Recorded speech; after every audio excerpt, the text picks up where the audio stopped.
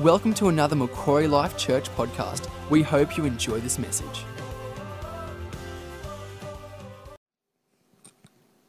Father, we honour you today, this Father's Day. We thank you for all that you've done. We thank you that we get to call you Father. We give you praise and honour for who you are, for all that you've done. We thank you for sending your Son. And Father, we thank you that you love us. Every single person on this planet, you love extraordinarily. Father, you love the world so much that you gave your only Son. So, Father, we open up our hearts today and we ask that our Father would speak to us. In Jesus' name, amen. Well, happy Father's Day to all the dads. We've had a great service so far, and now it's going to be all downhill. No, from now it's going to be great. We're going to have a conversation actually with two great dads in our church, Craig Davo and Mark Zare. It's going to be a bit conversationally. So sit back, enjoy, open your hearts. But before we start, I'm going to throw it to Mark because Mark and Roz had something significant happen this week. Thanks, Roz. Hi, Craig. This time last Sunday, Dan and Lizzie became parents, which means Roz and I became grandparents. Woohoo! So it'll be Dan's first Father's Day, which is awesome. Roz also wanted us to have a joke. So my joke is a father's son comes home from school. He's due to have his report card and he hasn't got it. And his father says, "Where's your report card?" He said, "My friend's got it." He says, "Why's your friend got it?" He says, "Because he wanted to scare his parents, so when he reads his own report out, it won't look so bad." Over to you, Roz. Thanks, Mark. Yeah, we did have a little granddaughter. Her name is Lola.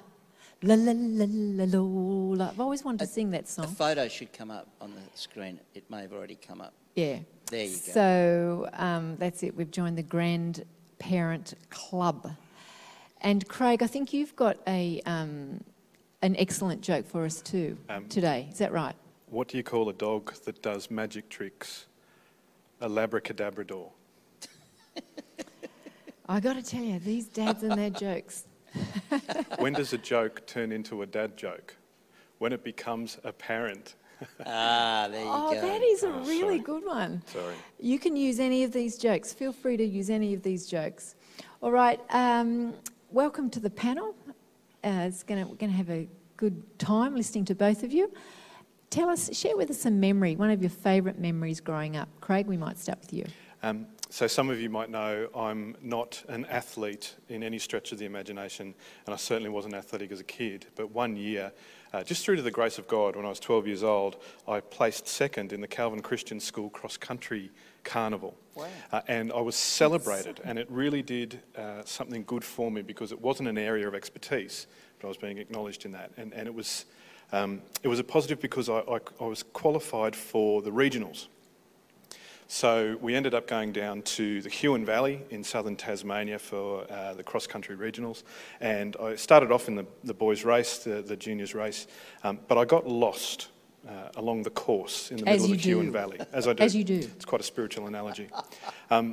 So I got off track. I didn't know where I was, but eventually I found the markers. I got back on the track and finished the race. And as I got to the finish line, a lady came up to me with a big smile on her face and said, "Congratulations, you've come third." And I thought, "You beauty, this is fantastic. Maybe I found my athletic calling in life." And she followed that up by saying, "Hold on, you're a boy." I'd come third in the girls' race that had started after mine. And so for probably the next 12 months, I was called the third girl at school, which did wonders for my self-esteem. It's still a third, mate. Still third. They didn't give me a ribbon, but I deserved it. You can pray for Craig. If you're in the chat right Please now, do. pray for Craig. That's a very vulnerable memory. One that I'll carry with me for the rest of my athletic days. Mark. One of my favourite memories is going away in the wooden caravan that my dad built. It's a long time ago. And it was such a small van that my sister and I had to share a bed at the back, and she would sleep with her head one end and me with my head the other side, and her feet, I had to cuddle up to her feet to be able to get to sleep at night. So that's one, not cuddling her feet, but going away in the caravan. In the caravan, one of my favourite memories. yeah. Put your favourite memory in the chat growing up. All right, a deep question, ready for a bit of depth. Most people have a father wound, a wound given them by their imperfect dad that they have to heal from. Can you share what the father's wound in your life was? Might start with you, Mark. I hope this answers your question the right way. One of my vivid memories was when I switched off from my dad. So my dad did a lot of things right. The older I get, the more I realised that he did a lot of right stuff, and I'm starting to value it more. When I was about 11, there'd been a promise for a couple of years that he would take me hunting. I now don't like hunting or killing animals. But anyway, he promised me, and I was really pumped about it, and it went on for years, and it never happened, and we were driving on a holiday up the coast with a wooden caravan on the back, and I kept hassling him out, going, when are we going hunting? And he just said, shut up, and he pulled the van over. We climbed over the fence on the Pacific Highway, walked about 200 metres into the bush, fired a few shots from the rifle into a tree, got back in the car, and that was it. But I remember thinking, and this was a wrong conclusion, by the way, that he couldn't be trusted, and I switched off emotionally from him. We loved each other and we got on okay, but I never felt close until I was looking after him in his dying days about 40 years later. So, from my harsh judgment and disappointment, it was a long way back. So I think that maybe represents the type of wound. Share a little bit about the forgiveness journey, because it's so important to forgive your parents. Well, I felt as soon as I became a Christian, I felt like I started working that journey, but I'd forgive in attitude, but every couple of years got to take me a bit deeper. So it was when I had to look after him and care for him that we actually got close emotionally and were able to express affection to each other. But that was a long time later, yeah. Craig, what about you? My father wound is emotional vacancy. I want to start off by honouring my dad. There's been repair in our relationship, and we are in communication now very regularly, and it's been a beautiful restoration. But some of you know my story. Mum and Dad split when I was 18 months old, so I grew up essentially without a dad. And that emotional vacancy, that lack of having a father there, led to low self-esteem, low confidence. And growing up, through the grace of God and my mother's hard work, she enrolled me on a scholarship through a private school, a prestigious private school in Hobart. And I was quite literally the only child from a broken home in my grade. Yeah. So there were lots of kids with well-adjusted families, relatively well-off, and then there was me. I only had mum, and we weren't really well off. So I grew up identifying as different, identifying as fatherless. So Father's Day, we'd make a poster for Dad. Father's Day, you'd make something or you'd buy something from the little table that they had. I had no one to do that for, so I just did it for Mum. Yeah. So I grew up it was quite strange, being different. And there was an anxiety to that, and that anxiety turned to a real lowliness in my teenage years, clinical depression, care of a psychiatrist. I was on antidepressants at 14, suicide attempts later on, all that sort of jazz. And I'm not saying that is all attributed to my dad, but it contributed. It contributed to my identity. Yeah. And that father wound, that emotional vacancy, has led to some responses now in my life that I even observe now, like having two rigid boundaries. I'm trying to protect myself by not getting too close to people, not letting people in. And even Carly we've talked about me being engaged and emotionally present and being there, not only for her, but also for Parker. Yeah. So it's a journey, it's a learning. And there's a couple of things that have helped with the father wound. It's still present, and I think I'll take it with me to my grave, but there's some things that have helped. Learning about myself. Okay. So even things practically like doing a personality test. I've figured out that I am introverted, intuitive. I like things planned. I'm not spontaneous. I tend to lead with my feelings than judgment. So I know a few things about myself now in terms of how I respond, how I react in situations, what my emotional needs are in any given circumstance, so I can prepare and protect and communicate what I need so that I can maintain health throughout. Sometimes I'm too independent, I'm too stoic, I can be hard to read. And so I've given my friends, my family permission to pull me up Craig, Yeah. you're being disengaged. Craig, Yeah. you need to get emotionally involved. And they do, and I honour them and I love them for that. Yeah. The other things that helped with that emotional vacancy was father figures. Yeah. Wow. I have been blessed with a number of good men in my life over the years. I'm sitting next to one here in Pastor Mark who has modelled how to be a husband and how to be a father, and I'm going to start watching how to be a grandfather through this man. No pressure. No pressure. I'm pretty inexperienced. Mum made sure when I was really young that I was in connection with a guy called Doug Cameron in the Uniting Church in Hobart. Yeah. Not only just to have some bloke company to kick a ball around when I was a kid, but also to start learning about God from the masculine. Wow. I've had Shane Baxter, I've had very significant, Ian Wood, very significant father voices in my life. And the last thing that has helped me overcome my father word is becoming a parent. So now I have, with Parker, I have a determination to give him what I never got. So it's provided focus, it's provided a wake-up call. My own father wounds, I can't inflict them on him.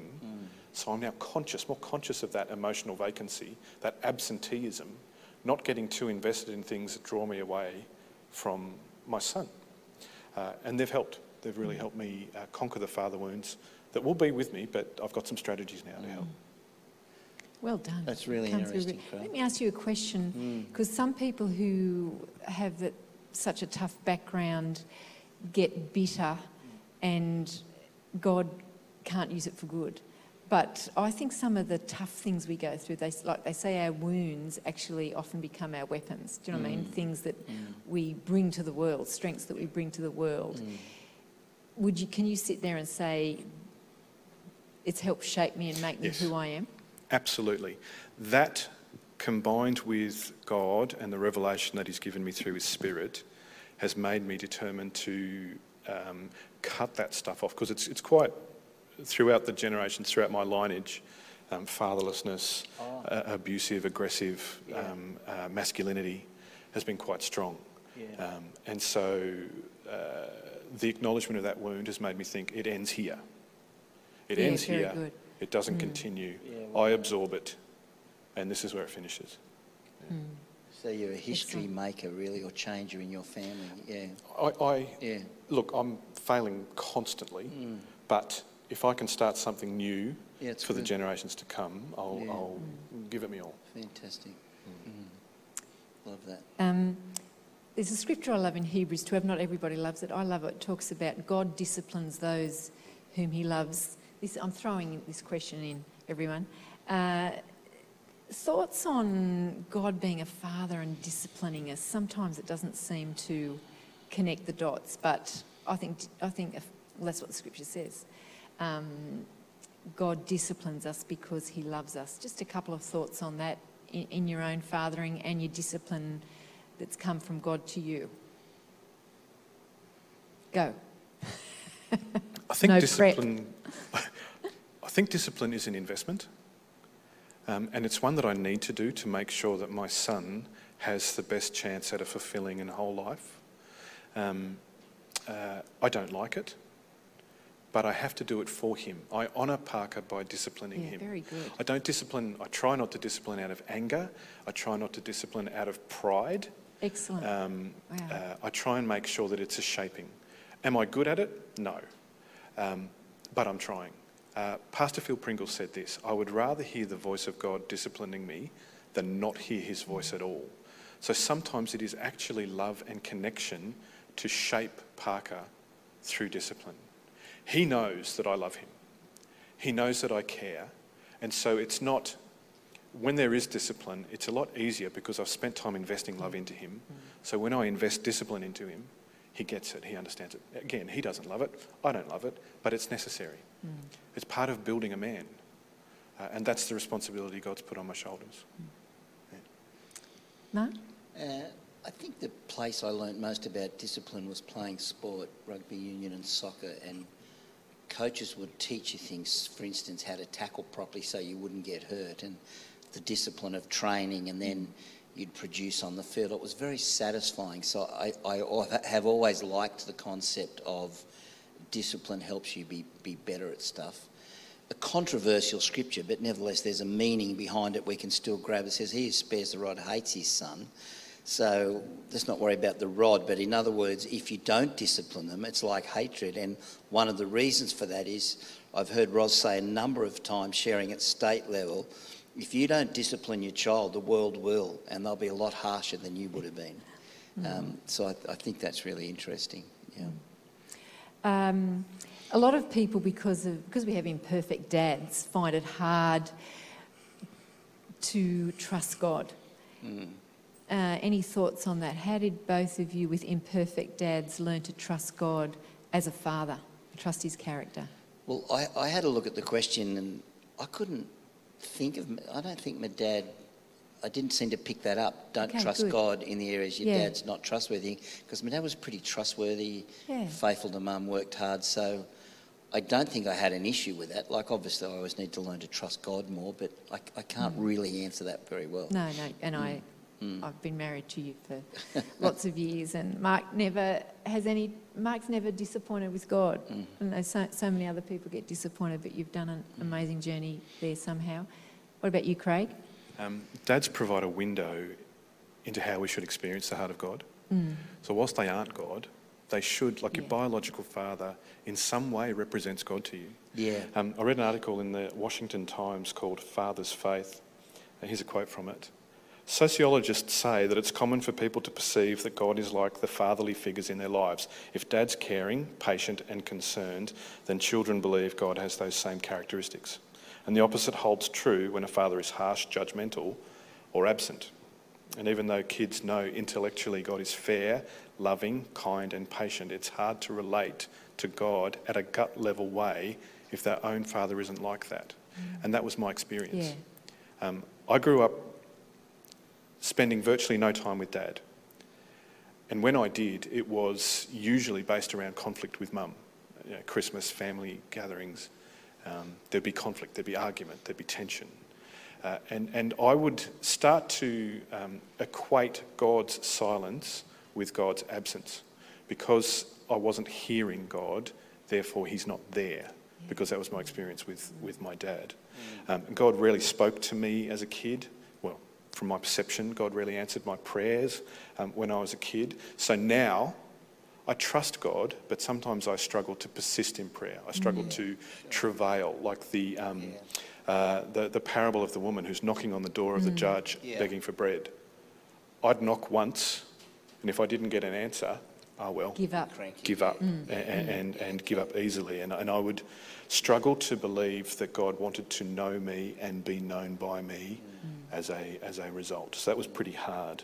But it's based on a lie. It's based on a lie thinking that God is like my dad, because he's not. And it's a lie that I need to protect Parker from, because God is not like me. There are elements where I try and reflect him and reflect his character, and I hope to do a good job in some areas. I'll fail dismally in others, but every earthly dad is flawed. Every earthly dad is in need of grace. Even the good ones, even the great ones are imperfect, and they are not God. So for me, I've had to learn that silence isn't rejection. That God continually communicates deep down here. His communication is endless. He is in a continuous discourse with me, whether I acknowledge it, hear it, or not. It's something deeper. It's something down here. And so for me, I need to silence the noise, the violence, the tension around me, and focus in on him. And try and be more determined and deliberate in how I communicate to my son as a result, and be present. Can I just add something to that? Because I think that's a huge point, everyone, to hear. We aren't God. As dads, we do fall short. And therefore, how do we negotiate that? That's a real deal with our kids. So developing the ability to be gentle and to apologise when you're wrong, to reassure your kids, that's such an important skill for a father. It's very damaging when a dad can never admit he's wrong. That really takes away from your kid and how their confidence walking on the earth. If you know when you're wrong, your children will become more secure, not less secure. Yeah. Thanks. I just think that's a really important point to just think about what we perhaps lacked with our own dads and make sure we don't transfer that onto God. People stay blocked off for years with knowing God as a father, being able to know him as a father because of their own relationships with their dad on the earth.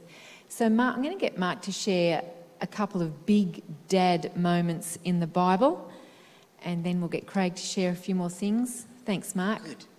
Good. When Ros gave me this question, it was just like instantly 4 things stood out. I didn't kind of have to think hard. They just sort of presented themselves to me, and I'm not going to preach on them, I'll just tell you what they are. But one of them is the need to belong. Another one's the beauty of affection. The third one is overcoming hassles, and the fourth one is letting go of your kids. So the first one, the need to belong, it's just a standout moment in Scripture. I think it's in John 6 where Jesus did a difficult teaching and a lot of his disciples left him. And he turned to the 12 and said, "Do you want to leave too?" And Peter says these words, and they probably should have it in capital letters in the Bible so it stands out even more. He goes, "Lord, to whom else can we go?" And I just think that's a big thing. If you've got a loving dad and he makes a mistake, you don't want to run away. Sometimes kids are tempted to run away and all that, but really you want to be back with your family. What other family would you want to go to? To who else do you belong? And also Jesus as a father figure there is huge, but it just says it in one statement, "Lord, to whom else can we go?"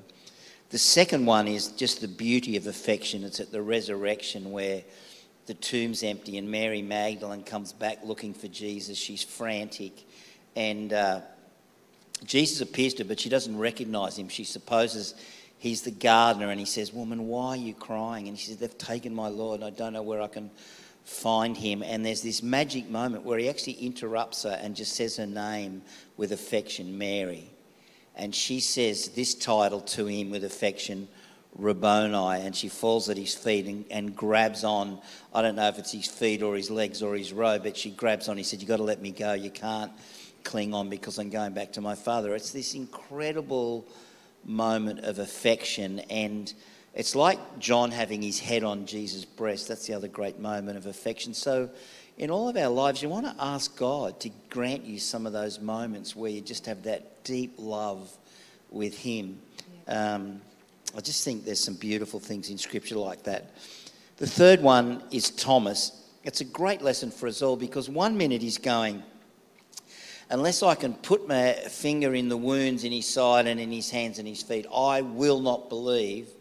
And a little while later, he's bowing his knee and going, "My Lord and my God," and submitting, and he's not backslidden anymore, he's restored. And it's a great lesson for all of us in overcoming our hassles with our dad or with God, because you will have moments of hassle and not getting on. And some of the deep stuff Craig shared tonight, there's just a lot in that, and it's taken a lot of humility in him and from his dad just to be reunited and relating well. So, we've got to overcome our hassles. That's a good lesson. And one of the biggest dad moments in the whole of the Bible, the last one here, is Abraham and Isaac, where he's waited for so long for a son. The promise is fulfilled, and God asks him to sacrifice his son, and he's willing, but then God says, "No, you don't have to, but I wanted to know your heart." But I just thought one angle on that is, as dads, we have to let go of our kids at times. There's a time, like when they get married or when they're adults, you no longer have the authority over their life. I reckon the whole COVID vax question would be a big test on parents with their kids, because they'd want their kids to believe the same as them, but it's not your call. They're adults and they have to make up their own mind. You get to speak in if they ask you. Don't bombard them and automatically assume they have to believe everything the same as you. They do have to do their own journey. So it doesn't matter what side of the thing you fall on. There's times where there's a test on us also, like Abraham, and can we let go when we're supposed to? Over to you, Ros. Thanks, Mark. Craig, you've got 2 questions there. Do you want to pick one of them? The fatherless generation. Great, good. It's easier to become a father than to be one. Yeah, it's quite sobering when you become a father, the weight of it on your shoulders. Pastor Christopher Lawton in America, he says this is the most fatherless generation in Western history in which our men and our fathers weren't sent off to die in war. Wow. I've got some stats, and I'll go through them. I don't want to mention these to condemn or to confront. I just want to paint the reality of what's happening out there. This is from a book called Man Disconnected and another one called The Demise of Guys by two American psychologists, quite prominent, Philip Zimbardo and Nikita Duncan-Collum. Very intelligent having those I books. try and put on a I'm thin impressed. veil of intelligence, yeah, sometimes I pull it off. Over 40% of boys now live in fatherless homes due to divorce, separation, not knowing who their father even is, and also a new generation where dads are working beyond full-time employment. Like they're away a lot, they're travelling a lot, they're so invested in their work, they're not even emotionally at home. 70% of youths in juvenile institutions are from fatherless homes. 90% of homeless children grew up without a father. 85% of children diagnosed with behavioural disorders come from fatherless homes, and 71% of young people withdrawing from high school before completion come from a home without a father. That's pretty sobering. And a boy and a daughter can miss out on learning things that only a man can teach, only a father can impart. That was my story. I was sent out into the world very poorly equipped on how to be a man, even more poorly equipped on how to be a dad, how to deal with the issues that men encounter. How am I going to build things? How am I going to provide for my family? How do I find fulfilling work? How do I view and treat women? What do I look for in a wife? How do I become a dependable husband? How do I become a faithful dad? I had none of that. None of that has been modelled. And from the stats, 40% of the blokes out there are likewise. There's a lot of us running around with no clue. Men sometimes lack confidence in their ability to lead and provide because it's never been modelled for them. And some guys deal with this by working too much, eating too much, drinking too much, smoking too much, retreating into technology too much, going into the two-dimensional world of the internet, social media, all of the stuff there, pornography, all of the things that is just there to the expense of everything else in their life. A lot of guys, I was watching Sunrise this week. There was a story there about how most men only have two real friends. And a lot of them aren't even living near them. So it's virtual connection. They don't have real mates to count on for help and comfort in a time of need. And a lot of it stems from being fatherless, from not having positive masculinity modelled. And I've got to be really careful and mindful that I'm not passing on the wrong messages to my son about what it is to be a man. Wow. So I'm monitoring him. How does he respond when he's angry? How does he respond with technology? I'm trying to do things that are more blokey with him. Like we have a fire pit in the backyard, and now that we're in lockdown, we're doing that every second day. Walking with him every day. This may not be entirely manly, but baking a key lime pie with him. We baked it, when we were making it, it was yellow, and Parker's like, no, it needs to be green because limes are green. So we put blue food colouring in, but we put too much. So we had a blue key lime pie and nobody wanted to eat it. Kicking a ball around, just things like that. I'm also trying to make sure that Parker gets more perspectives of masculinity than just from me, exposing him to other dads, other blokes. We all need father figures. You could be 12, you could be 30, you could be 75. You need good fathering, good masculinity modelled to you. Yeah. And I hope that I can be that for other people. And I hope that as a church, we're an environment that models healthy masculinity to the next generation. Well said. Well, we're going to wrap up. Is there anything else you want to say, Mark? Encourage the dads out there. Do you want me to tell a quick Joel Osteen story? Yeah, Yep. It's beautiful.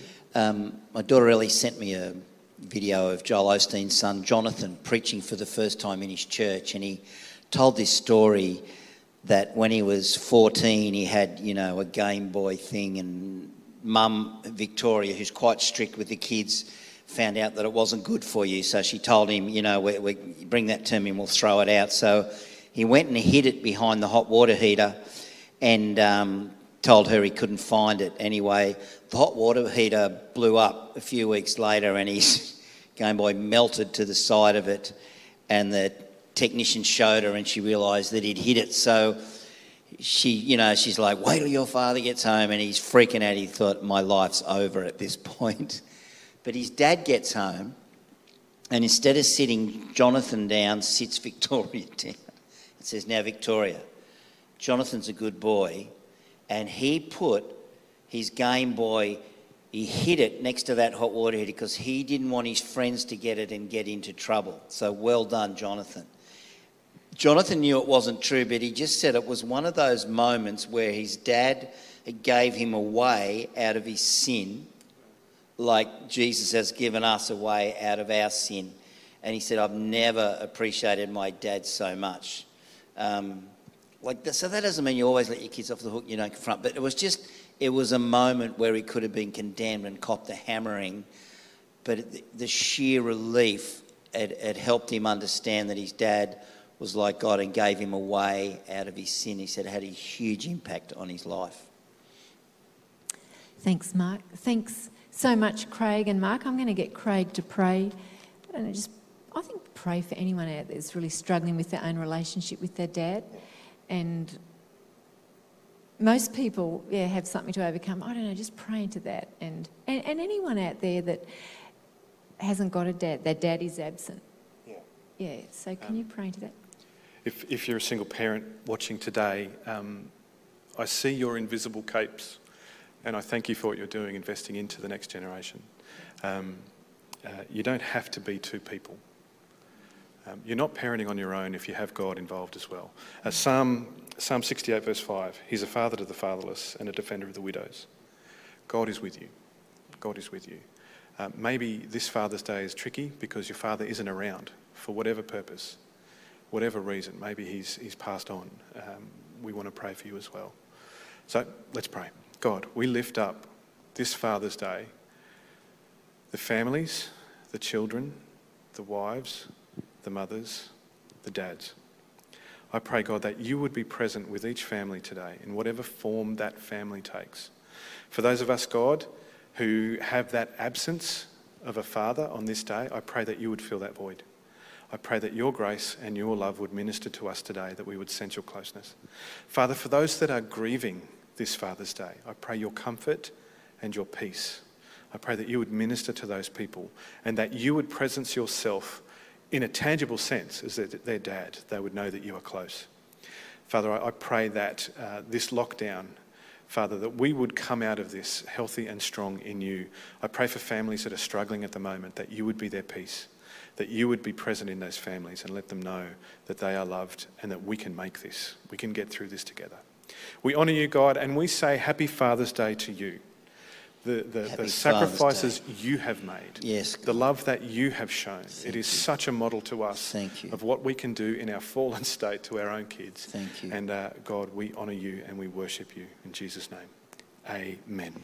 Well done, Dads. Thanks, Craig. Thank you. And if anyone isn't a Christian or would like to invite Christ into their life, we invite you and encourage you to contact us. Inviting Christ into your life is one of the best things you'll ever do, especially on Father's Day. So, have a great Father's Day. And we love you, dads. And have a great week, church. Thanks, Craig and Mark. God bless. Thank you. Have a good one. Thank you for listening. We hope you have enjoyed this message. For more information, please visit macquarielifechurch.com.au.